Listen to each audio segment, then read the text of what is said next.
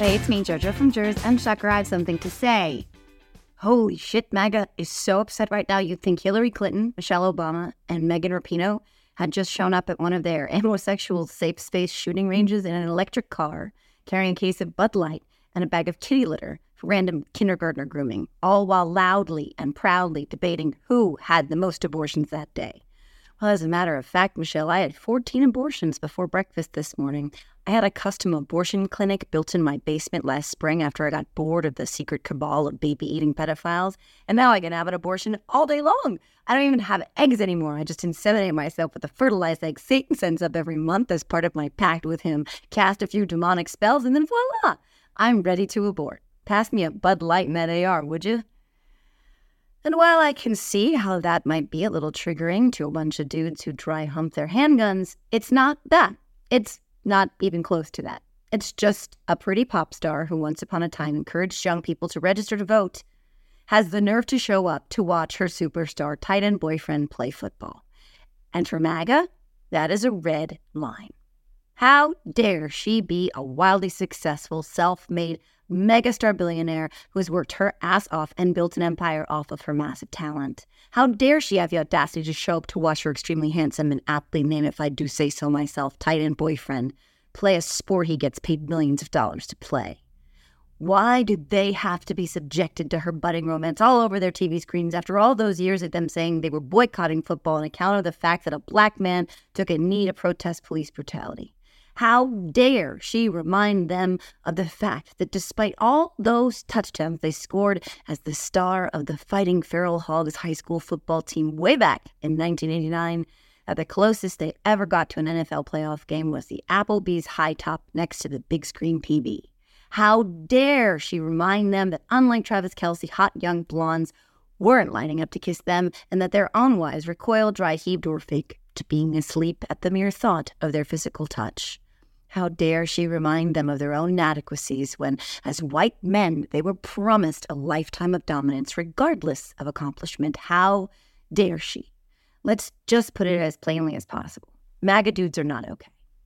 Some of them hate women. I would argue that's true. Those are the ones who pull their butt angrily in front of the computer screen while mumbling the name of some woman who rejected them once upon a time. Those dudes are scary. Seriously scary. But there are even more MAGA men who are absolutely terrified of women, in particular, strong, successful, independent women. Those women scare the shit out of them. They challenge their understanding of the rules that were always accepted, the ones which put them on top by virtue of birthright.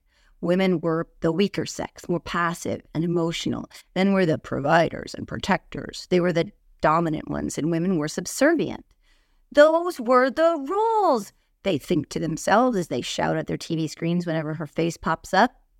Those are the patriarchal rules MAGA men still apply to a society which has long since been moving beyond them. But MAGA dudes simply can't move beyond them. To be clear, they refuse to. The shift away from those rules wasn't of their choosing.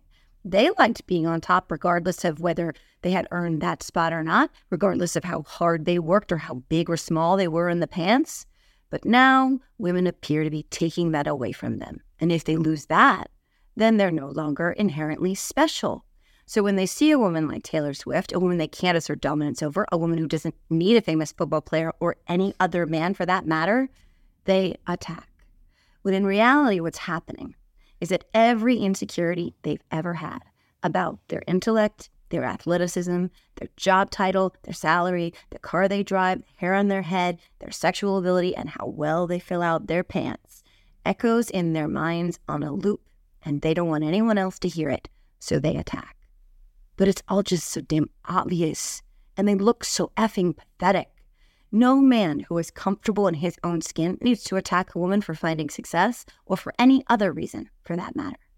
But just look at their melon-hued messiah. Look at what they reward. He is infamously terrified of strong women. That's why he calls them dogs. It's why he sexually assaults them and brags about it. That's why he will defame them and then defame them some more. He must always disparage and demean so that he can maintain his fragile hold on the facade of his own supremacy.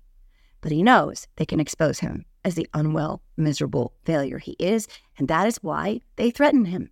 So he must stifle them. He must silence them. He must berate and abuse them. And the idea that he has the power to do that thrills him. But when they won't let him do it, it's the ultimate emasculation.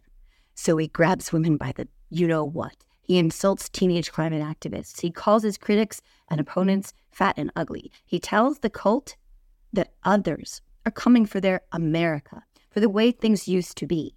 And as a result, the MAGA bros' desire for a return to the gender-based automatic dominance of the past is being stoked and prodded and encouraged all the time. So when they see a beautiful and incredibly talented performing artist getting attention at a football game they said they no longer watched but do because it makes them feel like a man, it means that she has punctured that false reality of manliness they enjoy, and they just cannot abide that at all. And so they go out and spew all their sexist bullshit for all the world to see. Unfortunately for them, no one gives a shit, least of which is Taylor Swift. They need to calm down. They're being too loud.